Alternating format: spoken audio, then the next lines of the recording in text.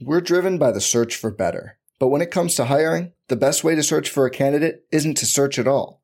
Don't search, match with Indeed. Indeed is your matching and hiring platform with over 350 million global monthly visitors, according to Indeed data, and a matching engine that helps you find quality candidates fast. Leveraging over 140 million qualifications and preferences every day, Indeed's matching engine is constantly learning from your preferences. Join more than 3.5 million businesses worldwide that use Indeed to hire great talent fast. And listeners of this show will get a $75 sponsored job credit to get your jobs more visibility at Indeed.com/Blue Wire. Just go to Indeed.com/Blue Wire right now and support our show by saying you heard about Indeed on this podcast. Indeed.com/Blue Wire. Terms and conditions apply. Need to hire? You need Indeed. This podcast episode is brought to you by Coors Light. These days, everything is go, go, go. It's nonstop hustle all the time. Work, friends, family, expect you to be on 24/7. Well, sometimes you just need to reach for a Coors Light because it's made to chill. Coors Light is cold lagered, cold filtered, and cold packaged. It's as crisp and refreshing as the Colorado Rockies. It is literally made to chill. Coors Light is the one I choose when I need to unwind. So when you want to hit reset, reach for the beer that's made to chill. Get Coors Light in the new look delivered straight to your door with Drizzly or Instacart. Celebrate responsibly. Coors Brewing Company, Golden, Colorado. Support for this podcast comes from U.S. Bank. When it's time for a new credit card, the best ones do way more than just buy stuff. And that's why U.S. Bank offers credit cards that make every day more rewarding. Earn cash back. Score points when you shop, dine out, travel, or binge watch. Or get a low intro APR. U.S. Bank credit cards were designed to fit your lifestyle. So make every day more rewarding and check out usbank.com/credit card. U.S. Bank credit cards are issued by U.S. Bank National Association ND. Some restrictions may apply. Member FDIC.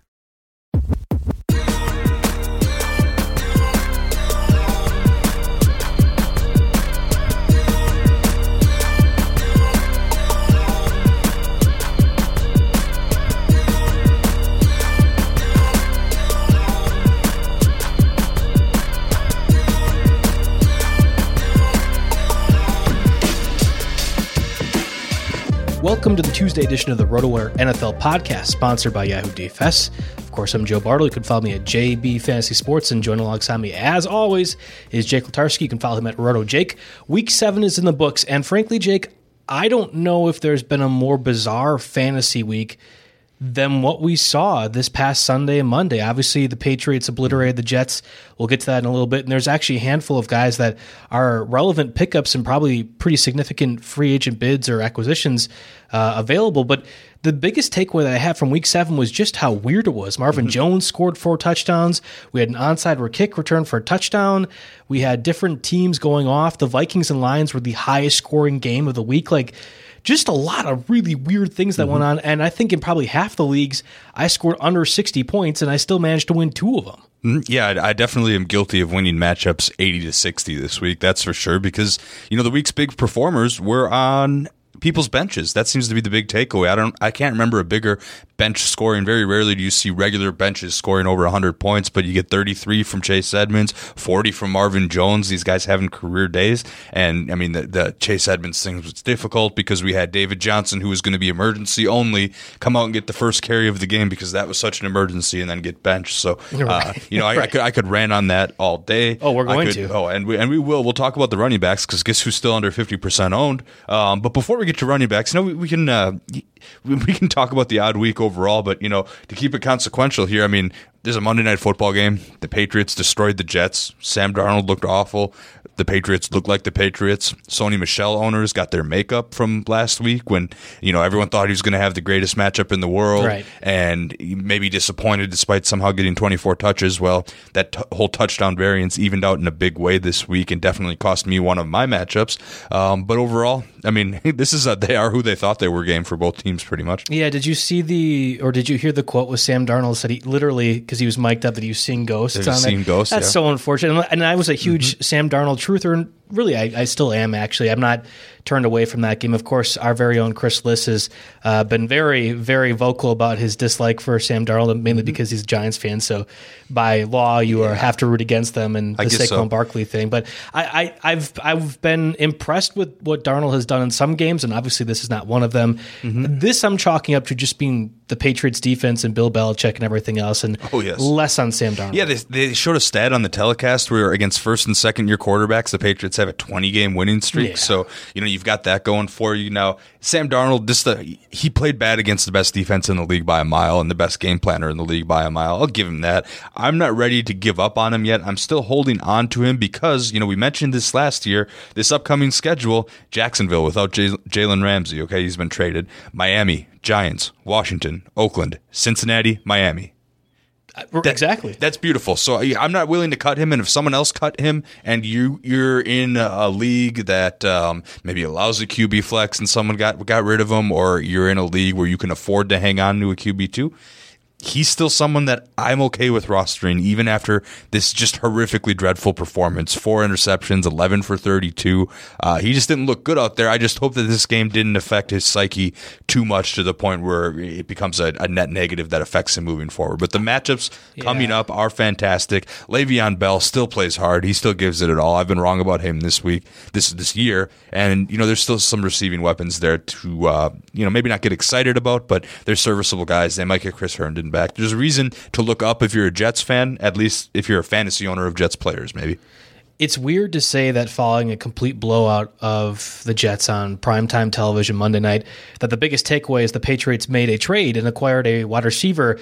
Mohamed Sanu, who was kind of talked about maybe going to the Packers or 49ers, some other teams looking for a receiver, was dealt to the Patriots on Monday night for a second-round pick. Obviously, the compensation for that trade is pretty significant. I would imagine the Bengals are pretty happy if they're looking to trade A.J. Green. Same for the Broncos and Emmanuel Sanders. Like this helps just about everybody that's trying to trade receivers at this point. That's quite a second-round pick. The second-round pick for Mohamed Sanu, who is the third-string receiver for the Falcons, and has been great. And there was, of course, a report later on that Schefter mentioned that said the Patriots had been trying to get Sanu prior to the draft and were interested in signing him when he was in free agency in 2016.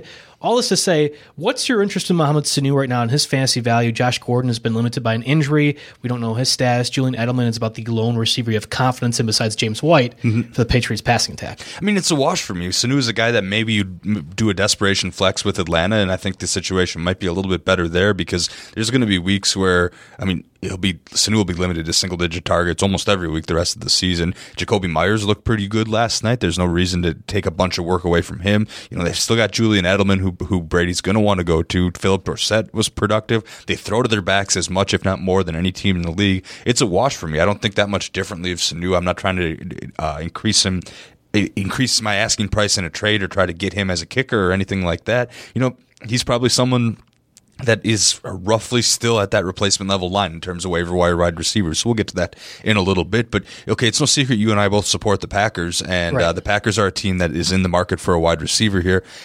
If someone would have said you can have Mohamed Sanu, but you have to give up a second-round pick, I would have said no. No, I don't even think A.J. Green or Sanders is worth a second-round pick. But of the receivers that were discussed that are available, I liked Sanu the most. I thought he would really fit well. And you look at the limitations the Packers have with their young receivers, the slot position, Geronimo Allison is the one that really I think is the most replaceable for this year and for the future. And I thought Sanu makes a lot of sense for that spot, but not for a second-round pick. And now as a guy that would like to see Emmanuel Sanders in the Packers, you're right. I wouldn't want to give up a second-round pick either. I'm thinking fourth-round pick at best. And evidently there are reports now that makes me uneasy. The 49ers are the front runner to acquire Emmanuel Sanders as soon as this week. So if that's the case, a guy like Dante Pettis, Deebo Samuel, Marquise Goodwin, 3 prominent receivers, young receivers that were all kind of talked about as maybe fantasy breakout years at this season or entering this season. I don't know what to make of that, and if I'm a Packers fan, I'd love to try and get the windfall of one of those guys. It just doesn't seem likely, and I wouldn't want the price. Now, this isn't a podcast about the Packers, but this is a relevant point of conversation with the trade deadline approaching. Yeah, there's going to be some fantasy value in those fringy Packers options because you see Aaron Rodgers didn't have a whole lot to work with. Valdez-Scantling played less than half of the snaps, I believe, and with the cast that he had, he still was responsible for 6 touchdowns. So does that make the Packers less likely to try to aggressively trade? Maybe if the price is that high, definitely. But I think these these fringe Packers receivers are guys that we're going to talk about in the waiver wire section from week to week moving forward, because there will be some value there. I agree with you. And we'll get to the quarterbacks first, and obviously we'll work our way down to Jake's victory lap for Chase Edmonds and the receivers, tight ends, defenses in just a little bit. But first, the NFL season is officially underway, which means Yahoo Daily Fantasy Football has returned. There's a million reasons to enter the free Yahoo Cup on Daily Fantasy, and they're all dollars. That's right. Yahoo Cup is free to enter, and a perfect lineup will win you $1 million every week of the football season. It's as easy as entering the contest and picking your players. If you're over 18 and a United States citizen, there's no reason why you shouldn't take your shot. Yahoo Daily Fantasy Football has new contests every week with guaranteed cash prizes. Even if you don't score a perfect lineup, you can still walk away from a game with a little bit of cash. Choose Yahoo Daily Fantasy today.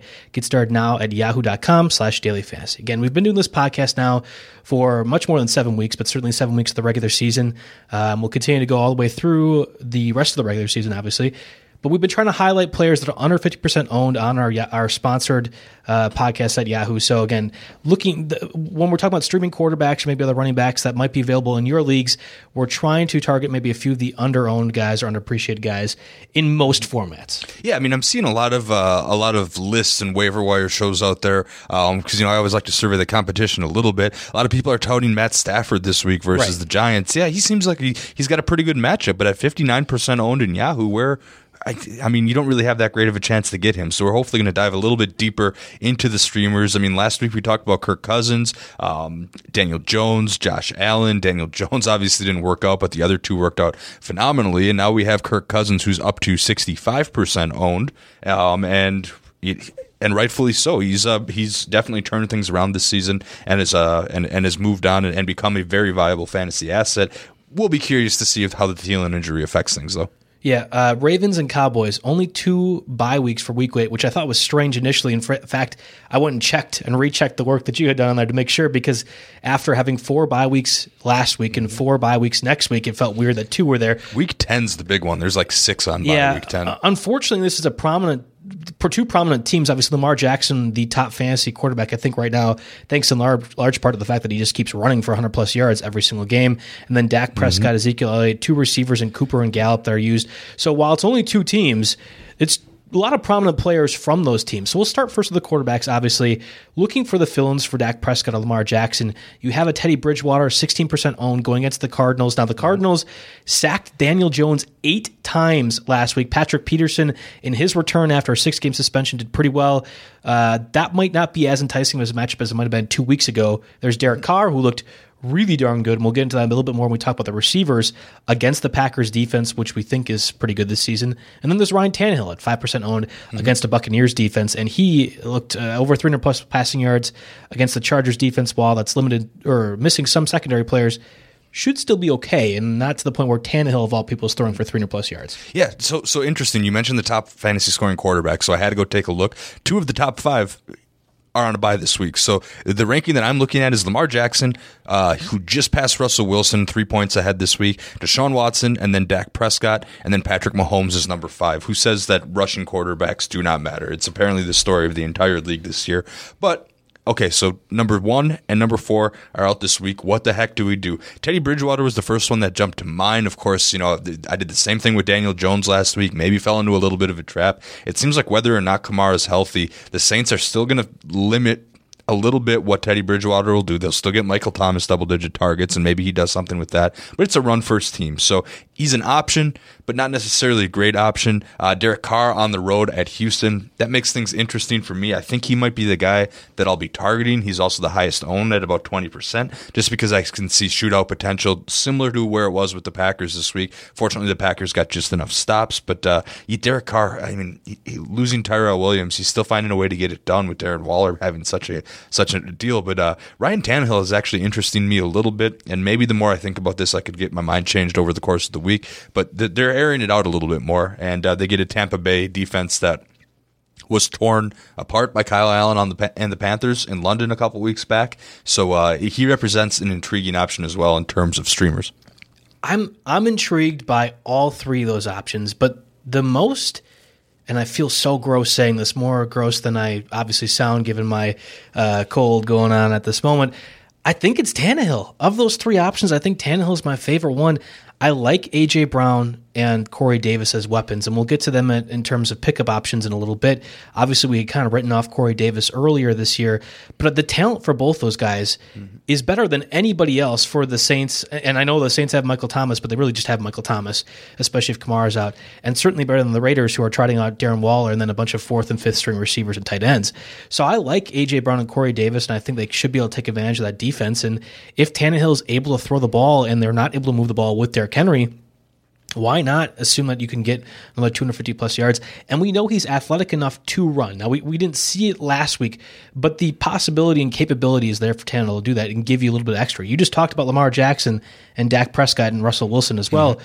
3 of the 5 top fantasy quarterbacks all are very mobile and can make plays happen out of the pocket. I wonder if Tannehill can do that. Again, I feel so gross saying it, but if you're desperate and you are missing a Lamar Jackson or Dak Prescott and you didn't plan according like I did as a Lamar Jackson owner and got a Stafford off the bench or someone else like that, I think it's okay to roll the dice with Tannehill. And you might have to go down to some of these options because looking at the latest news on 40-year-old Drew Brees, he's eyeing this Week 8 return. He could come back. It is possible. Now, the last 3 weeks, Bridgewater 30.4 fantasy points, 16 fantasy points, 22.75 fantasy points. That might be a little high. I think this is a point per 20-yard passing league I'm looking at. But nonetheless, he's been good the last couple of weeks, and you would think Arizona would prove to be a favorable matchup.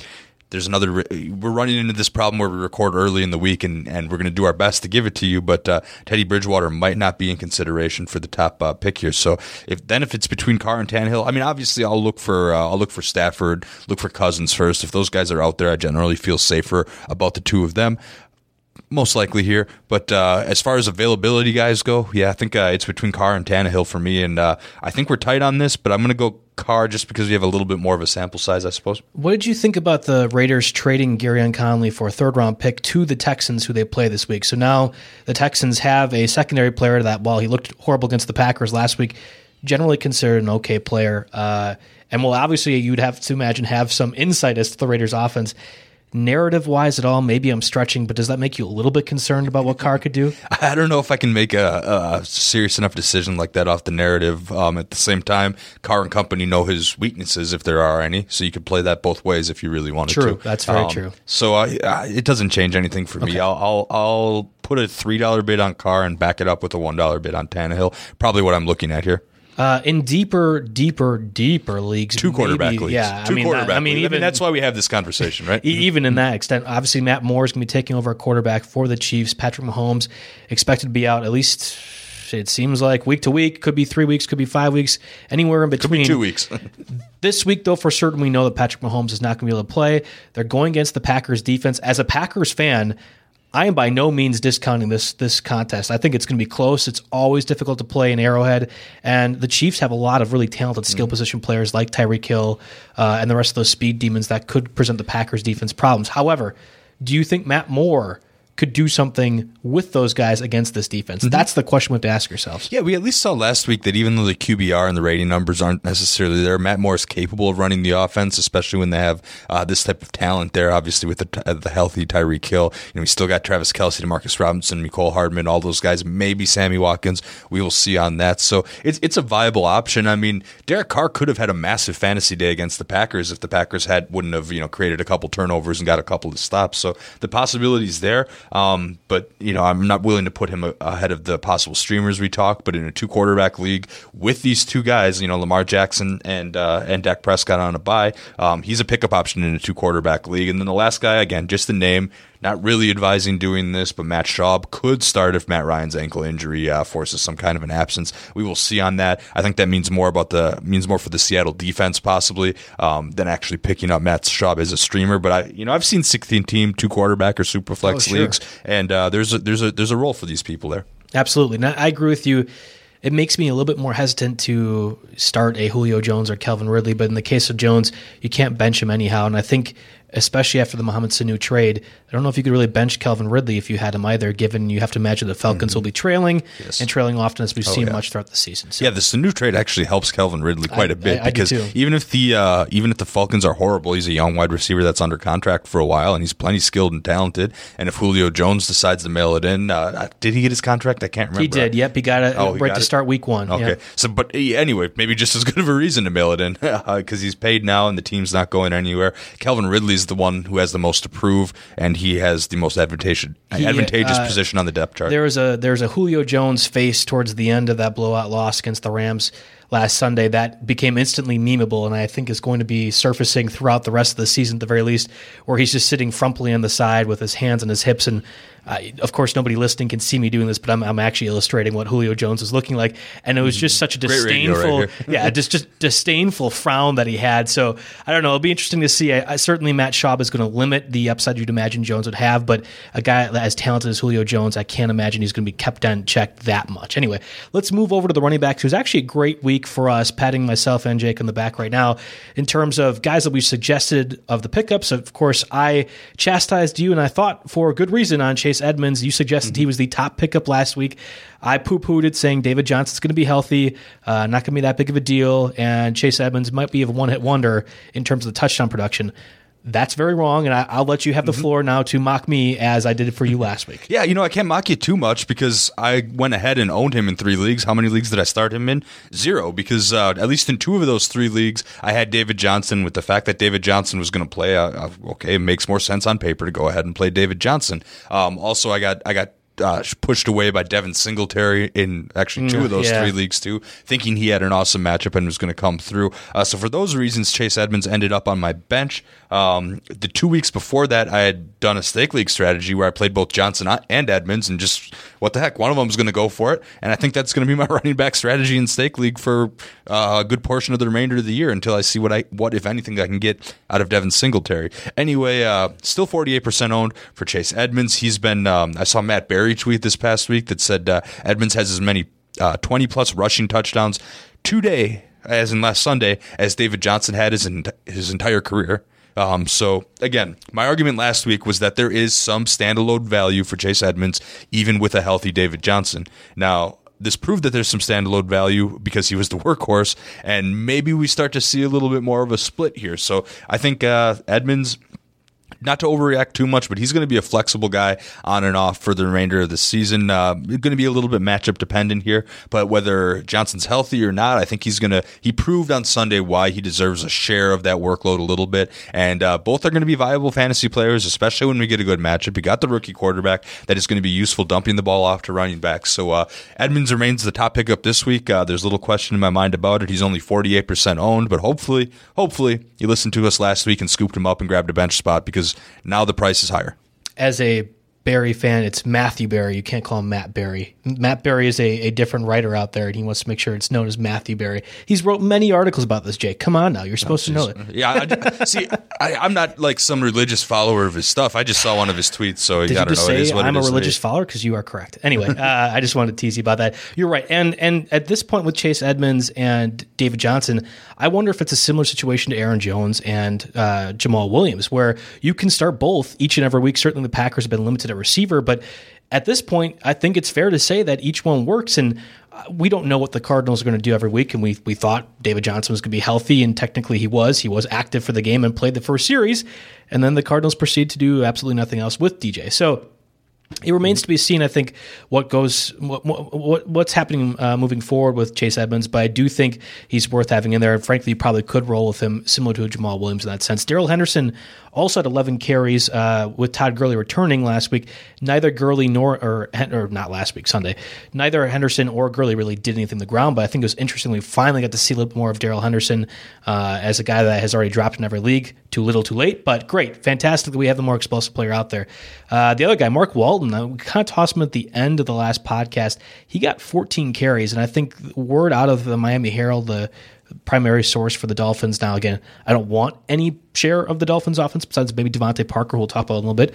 But Mark Walton has surpassed Kenyon Drake by a significant margin now as the starting running back for the Dolphins. Yeah, I mean, Kenyon Drake's been on the trading block for a while now, and that's probably going to happen sooner or later here, I would imagine, with the complete fire sale that is going on there in Miami. So yes, a starting running back, no matter how bad the team is, has some value in fantasy.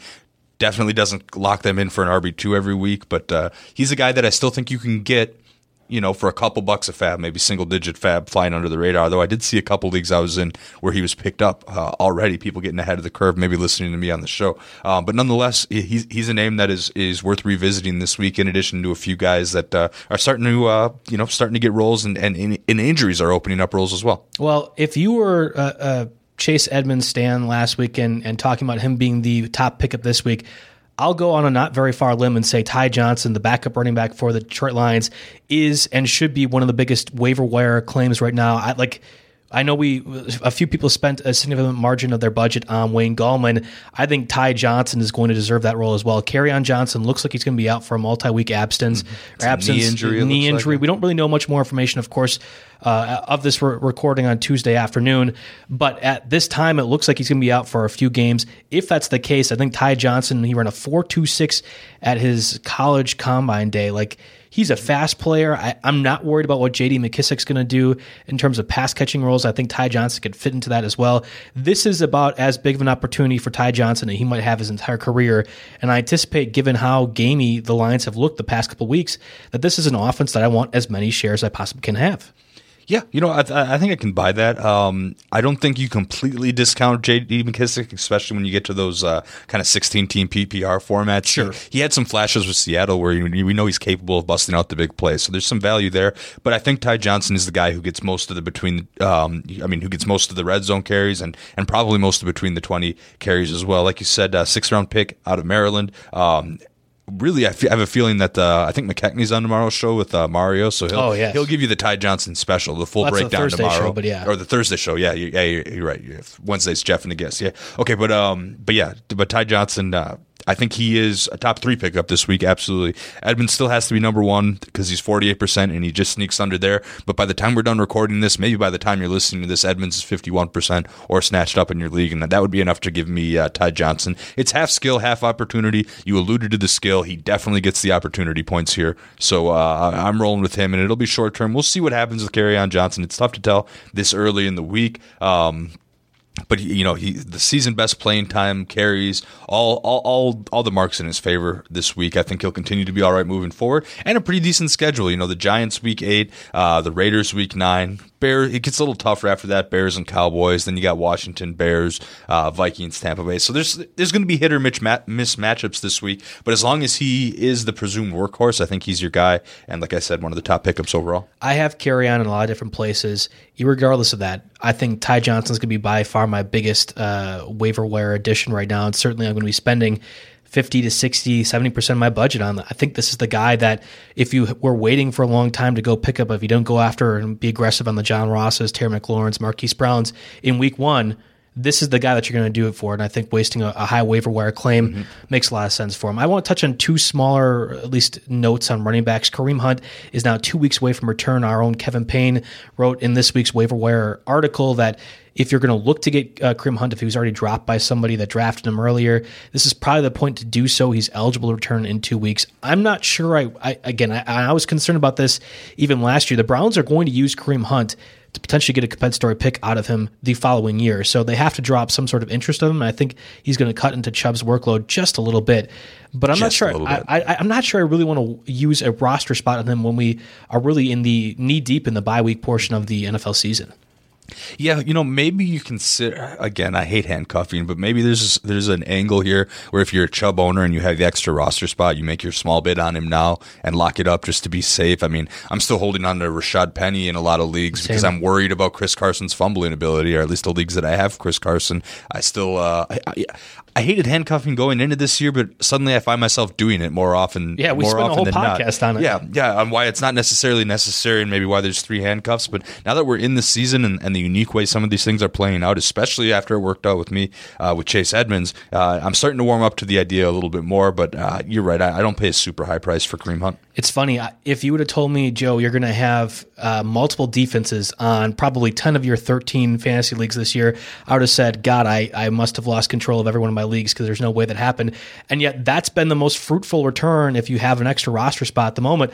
The other one is, like you said, the handcuffing or backup running back to somebody else, whether it be Madison or Wayne Gallman or Chase Edmonds in particular. Yeah. It's been a fruitful investment. I've got Penny, Edmonds, Malcolm Brown, guys like that all over the place this year. Yeah, okay. And then the other running back, I didn't want to ignore your Malcolm Brown one, but that's you got to get Darrell Henderson in there instead. Come on now, Jake. I know. We do this show enough where we can have that down. Adrian Peterson was listed with both a high and low ankle sprain following the monsoon of a loss to the 49ers on Sunday. It was 9-0, and thank God nobody had to watch that game other than 49er fans. Evidently, it's not severe, and he's going to be able to play. It sounds like he's going to be able to play this Thursday against the Vikings defense. Chris Thompson was listed as a non-participant in practice on Monday, so you'd have to imagine if he's not out there, Wendell Smallwood would be the technical backup to Adrian Peterson. Mm-hmm. I want absolutely no part of the Redskins' backfield, but hey, this is an option out there if you, for whatever the reason, want to torture yourself. Yeah, I mean, there's no doubt in my mind that Wendell Smallwood's my guy, but what's the best case scenario for him here? 20 touches, so 20 carries. I was going to say 20 carries, 60 yards, but maybe that's even a little bit too generous. This is a team that can't get a whole lot going on offense. They've mailed it in. They're kind of perpetually stuck in this purgatory. I don't see. I mean, granted, they had a real tough matchup last week. There's not much touchdown upside for Smallwood because I see the only way they score being some kind of big passing play or maybe if someone falls down.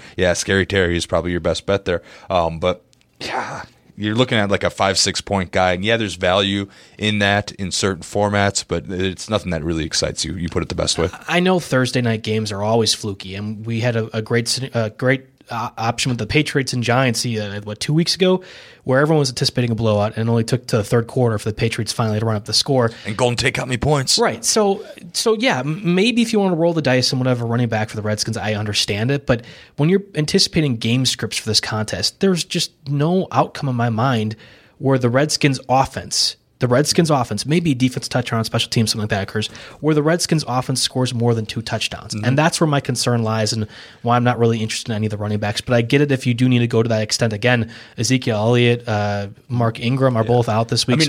If Chris Thompson's out, you mentioned that he didn't practice. That's a very good point. Wendell Smallwood he's only caught 4 passes this year. I guess maybe in my head I think of him as more of a pass catcher than he actually is. He was with the Eagles for some extent. But I think every running back's a pass catcher with the Eagles, really. So I'm trying to determine how much of that is who he is as a person. And part of it, you went to West Virginia too, so I feel like they get running backs. Again, that's probably old instincts that Steve are just Slayton, given. stop it. Exactly. That was the name I was looking for, dang it. But yeah, no, it's those old instincts that make me somehow all of those factors have me associate Smallwood with the pass catcher. But then I looked at the numbers. I don't know, I guess he caught 35 balls for the Eagles last year, so it is in his arsenal, and they're going to be behind. And if Thompson doesn't play and he somehow gets an every down role, I'm painting the best case scenario for all these factors to fall into play, and even in that best case scenario, 9 fantasy points, maybe 11 in PPR. Right, and it's just a difficult proposition when only 2 teams are on bye, not significant injuries other than the ones who touched on already. So we're going to move over to the receivers, but before we do that, I want to get a word from our sponsors here at World Fantasy Pools. Already knocked out of your Survivor pool. Jake, are you out of the RotoWire one? I think I missed week 1 on accident. All right, there you go. So only one of the 2 co-hosts here in this show are still alive in their Survivor pools. But did you end up losing early in the season or forgot to set it all together? Feeling like your success is mostly based on luck? Well, wish there was an alternative when you can use your actual fantasy sports knowledge as opposed to relying on whether our team wins or loses? Now there is. World Fantasy Pools brings you the first of its kind game type, stat-based Survivor pools. World Fantasy Pools takes the traditional concept of Survivor pools that players are familiar with and adds in more exciting twists.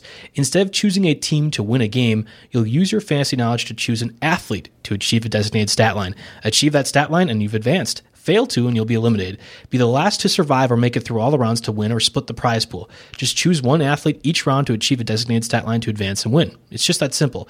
Sign up and play today at www.worldfantasypools.com. Again, that's www.worldfantasypools.com. All right, moving over to the receivers. There is one injury to know, and it's Will Fuller had a hamstring injury. It sounds like it's significant to the point where he's going to miss some time. Of course, he has a long history now of injuries, and I think hamstring is among those. So it's entirely possible that Kenny Stills now inserts himself into a very relevant role. Of course, he was kind of tossing in that Laird McTunsell trade to begin the season. We saw that the Texans just traded away another third-round pick, the one that actually got for Jadeveon Clowney, to acquire Garyon Conley from the Raiders. Obviously, Bill O'Brien is all in. Roster construction aside, and it's very pitiful and stupid, but ignoring all that, I think Kenny Stills is actually a pretty high pickup option right now. He had over 100 receiving yards last week, and along with DeAndre Hopkins, this team's going to have to pass. I think Stills has a lot of talent. Yeah, people will want to bring up Kiki Kuti. Sure, he had the rushing touchdown, I believe, in that game.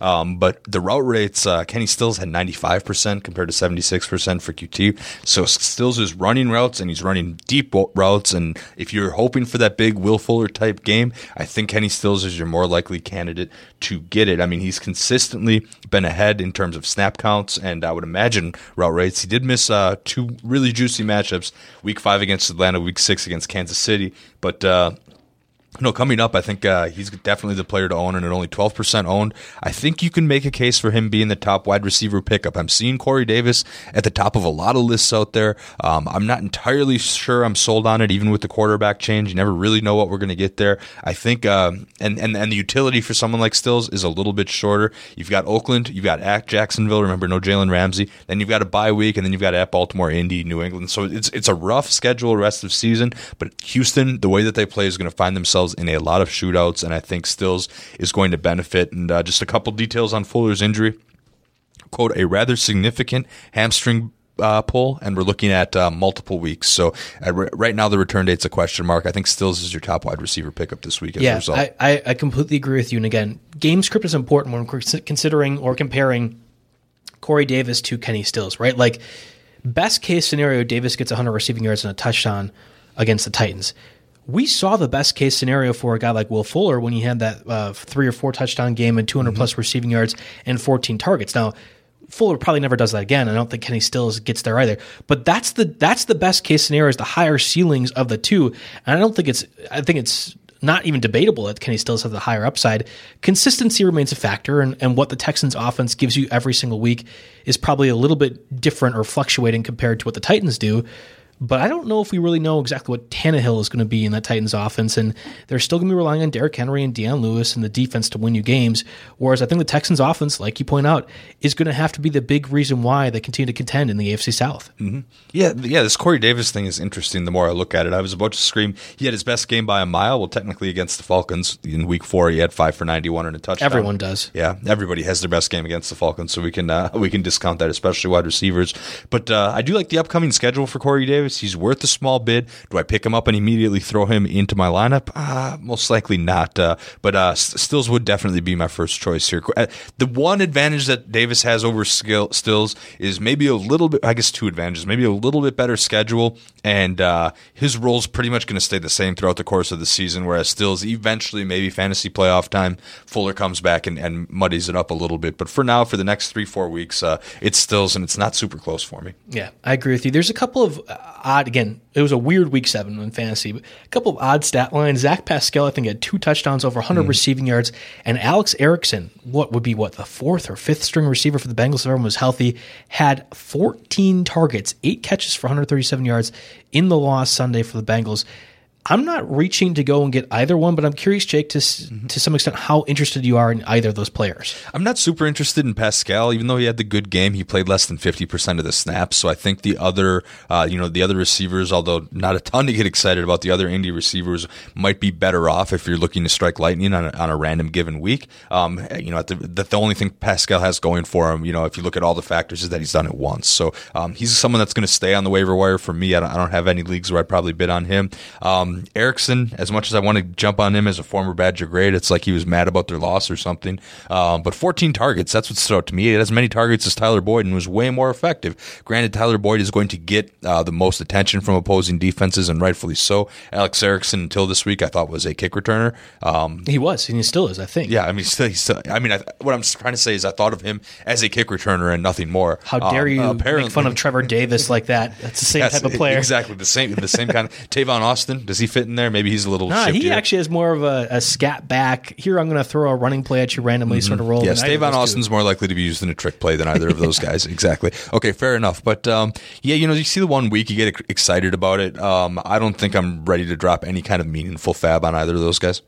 Who would have thought that the Bengals offense, for as bad as they have been and as bad as Andy Dalton has looked, could be one of the more prominent junk time offenses out there right now? Certainly the Falcons come to mind as an immediate option, but we've seen Auden Tate, Tyler Boyd, John Ross, Alex Erickson all have ridiculous fantasy numbers at one point or another throughout the year.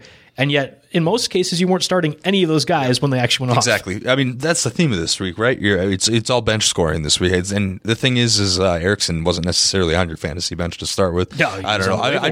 I've gotten so frustrated by this whole Bengals team, needing just small amounts of points out of guys like Tyler Boyd and Tyler Eifert. The Tylers have really let me down a lot on multiple fantasy occasions this year. I'm not excited to buy back in any one of these cases, especially for something that, to me, I see as a little bit fluky. Speaking of not being excited to buy back in, don't look now. Devontae Parker, in his last 3 weeks in PPR scoring, 17, 11.8, 16.5.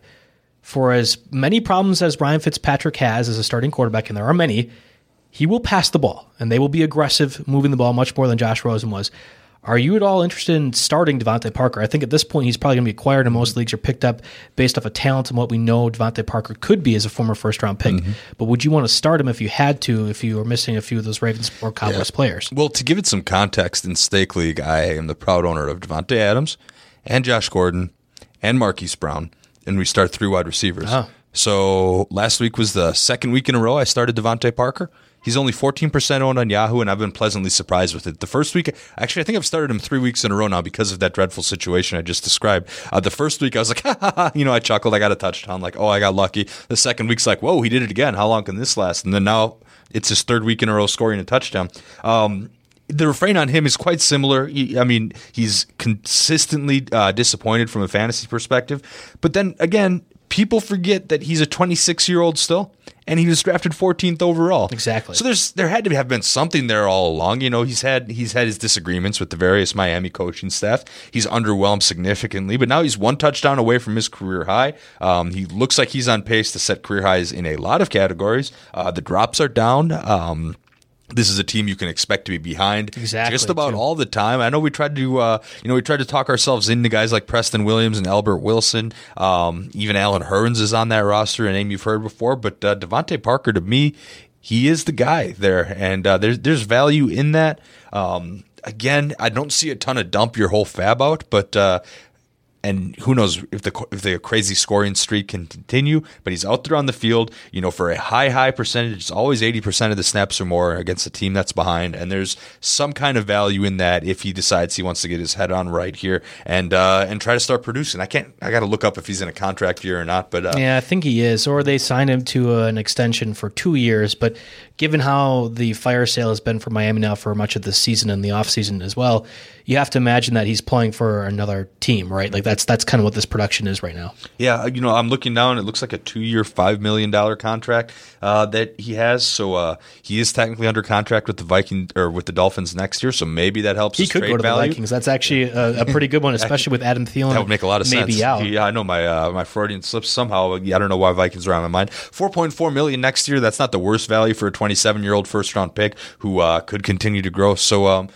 Yeah, I guess what I'm saying is there is something to like here. A lot of people, I know everyone that's listening to this has been burned by Devontae Parker once, twice, 3 times in the past. But it's there. There is something there, and if you can't get Kenny Stills or you get outbid for Kenny Stills, throw a backup bid or in on Devontae Parker. It's better than dead weight on your roster. I agree with you on that one, and I feel like it's fair, especially since I went to the game this Sunday, to talk a little bit about the Packers receiving corps. Now, of course, this could change as of this recording Tuesday. The Packers are certainly in on the hunt, potentially trading for a receiver. We don't know the stats of Devontae Adams for Sunday night's primetime game against the Chiefs. He could very well return. It seemed like that was a very real possibility this week. Allen Lazard played 85% of the snaps on Sunday. Of course, he was the hero in the Monday Night win over the Lions. Jake Kumerow at 72%, Allison 57%, MVS or Marquez Valdes-Scantling 33%. Now, the latter was mainly due to injury. He just didn't look effective out there, and there was many times where I'm like, okay, where is MVS? I'm wondering where, and they just had him out there, or they had taken him out. So I get it. And they didn't really need MVS until the last play where he kind of had the dagger and scored that 75-yard touchdown, which looked really, really easy.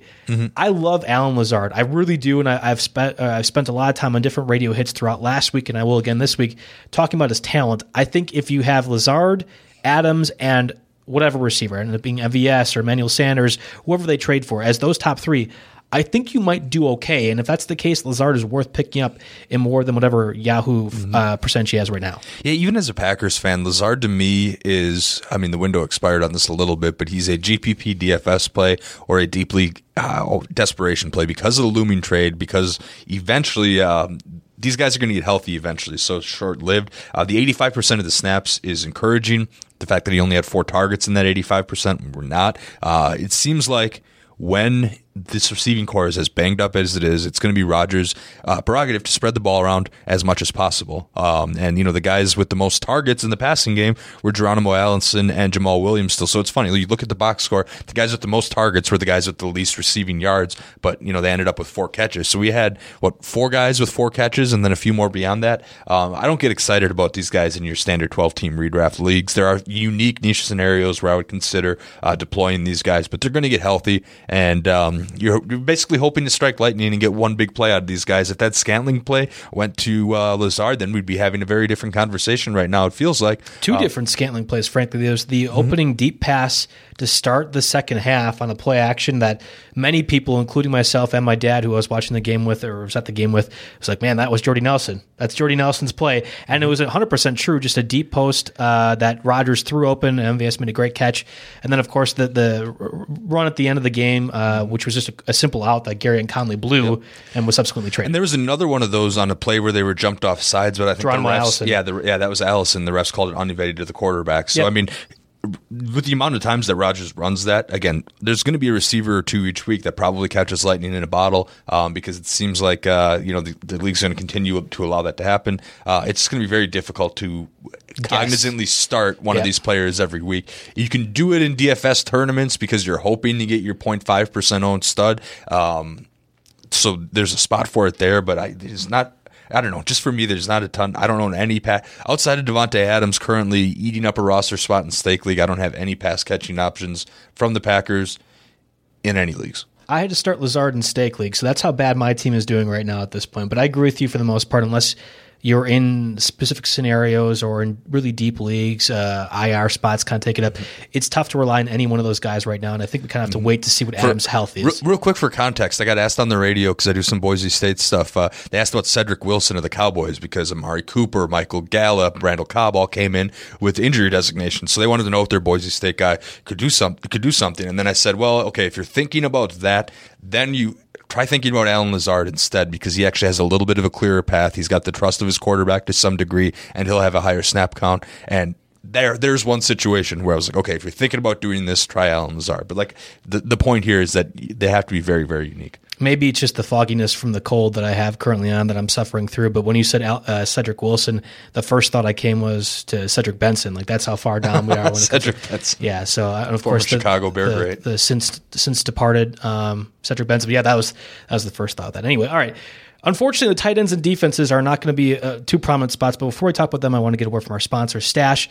Your fantasy winnings are going to need a game plan. Put them to work on Stash, and you'll get an extra $5 to start investing. Over 3 million Americans invest, bank, and save with Stash, all in one easy-to-use app. On Stash, you can buy pieces of stocks and funds just $5 at a time. And unlike some other micro-investing apps, you get to build your own portfolio. Your Stash also includes access to a smarter, simpler bank account that actually works with your investment account and can help you save and spend smarter. Want to plan for a better financial future? I know I do.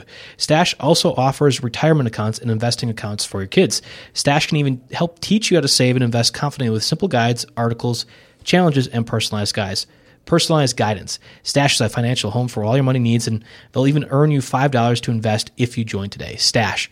One app, unlimited opportunity.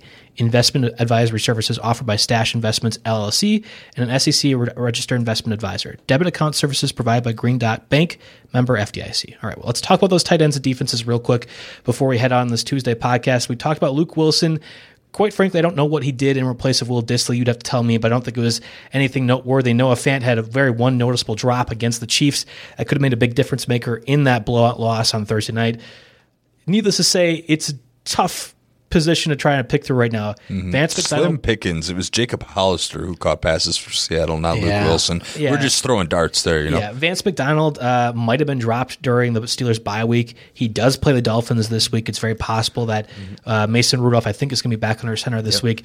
50% owned for Vance McDonald. So I think given that we can call him our top tight end pickup this week because he meets that threshold right on the dot. The big thing with Lance McDonald is we've got tight end route data on the RotoWire website lately, and his run route percentage is 89.8%, where he only blocks on 10.2% of plays. So you have a starting pass catching first tight end on a mediocre team, I guess we can call him that. So I think the only that he concern would be the is guy. that are they going to have to pass the ball against the Dolphins? And I actually think with Ryan Fitzpatrick under center, this is going to be a little bit closer of a contest than a lot of people anticipate. I don't know. Maybe it's just a weird feeling, but I was setting my survivor pool pick this week, and I looked at that one. Obviously, you're going against the Dolphins every single week, and you've had success thus far. But when I was comparing that to the Redskins versus Vikings on Thursday night, and I had the Vikings or Steelers, I'd much rather go the Vikings that direction. Yeah, I think I'd prefer the Vikings because, again, it's the Steelers with a backup quarterback. Monday night, things get weird. You never really know. So anyway, but the whole point of all this is that Vance McDonald at 50% should be your tight end plug-in. It should be the first name you type in when you're searching players on the waiver wire. But when you get past that, it's pretty grim, Joe. Yeah, Dallas Goedert, 13% owned is probably the next option. I think I had speculatively picked him up in the case that the Eagles might trade Zach Ertz for Jalen Ramsey. That was discussed on numerous occasions on multiple different sites. That never occurred. Obviously, Ramsey went to the Rams. I don't know if I feel great about having Goddard anymore, but if you need to stream an option at tight end this week with Mark Andrews out and Jason Witten, I hate to say it, but I've had to start Witten on a few occasions.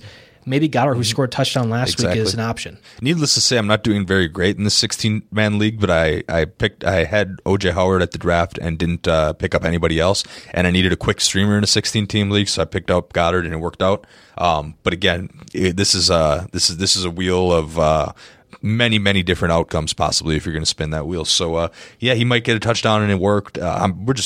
We're just straight names here because is Goddard really any worse than Noah Fant in a given week? No. You're playing touchdown roulette here, and he's another guy. And I do want to hit the other side of that Pittsburgh-Miami game just a second. Not that he's going crazy necessarily, but perhaps things change with Ryan Fitzpatrick. We saw him go to Cameron Brate quite a bit with the Bucs last year. Mike Gesicki starting to come on just a little bit. He was pretty quiet for the first 4 weeks until the bye. Then week 6 against Washington, he was targeted 7 times, caught 3 for 51. Week 7 at Buffalo, he was targeted 4 times, caught all 4 of them for 41 yards. I mean, those are 8 and 9 point PPR days, so there might be a little bit of value there. And we're only bringing it up because of the sorry state of the tight end market in 2019. Yeah, and to your point, the Steelers actually allow the 4th most points to the tight end position per game. It goes the Cardinals, who actually double up the next highest one. Buccaneers number 2, Raiders 3, Steelers number 4.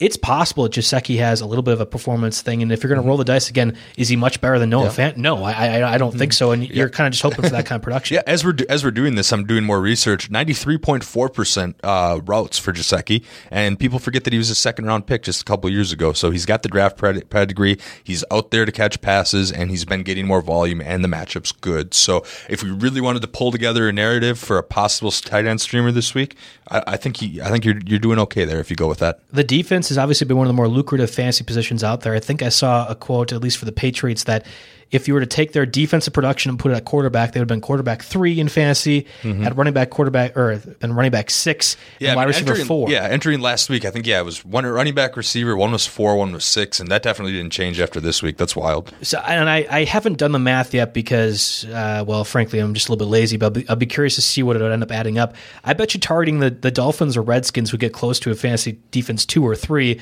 And again, we're looking at the Steelers, 50% owned, right on the marker there against the Dolphins this week. Vikings are going against the Redskins. I have to imagine the Vikings are pretty well owned everywhere.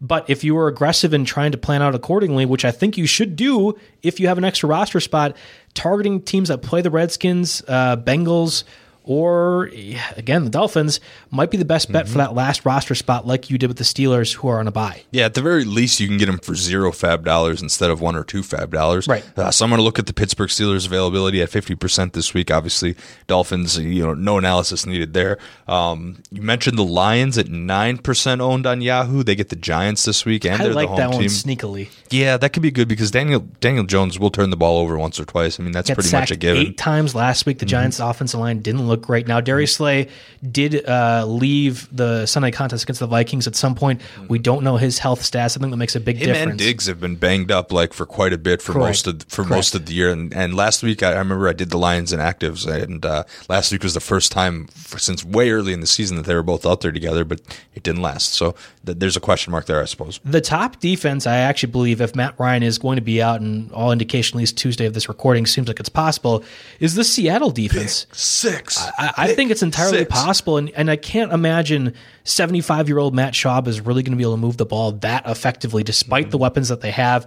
We don't know if Devonta Freeman will be suspended for punching Aaron Donald when he had his helmet on in the head. I never get that. I never will. Neither do I. So it's possible that they could be missing a number of weapons, and if that's the case, at 47% owned, I would much rather have the Seattle defense that can get to the pass rush, although we haven't seen it all that often, and have playmakers for potential defense touchdown if an event were to occur like that. Yeah, I mean, yeah.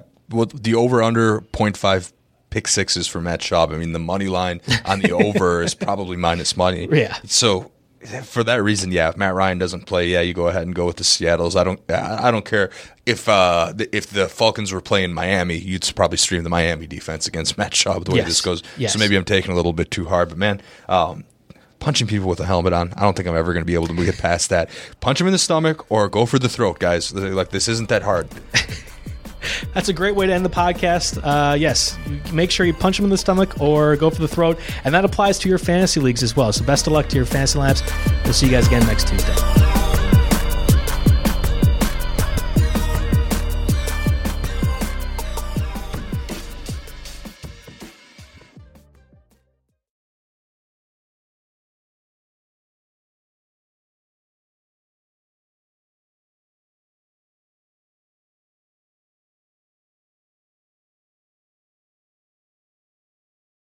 Every fan knows the right player in the right position can be a game changer. Put LifeLock between your identity and identity thieves to monitor and alert you to threats you could miss. Plus, with a U.S.-based restoration specialist on your team, you won't have to face drained accounts, fraudulent loans, or other losses from identity theft alone. All backed by the LifeLock $1 Million Protection Package. Change the game on identity theft. Save up to 25% your first year at LifeLock.com/aware.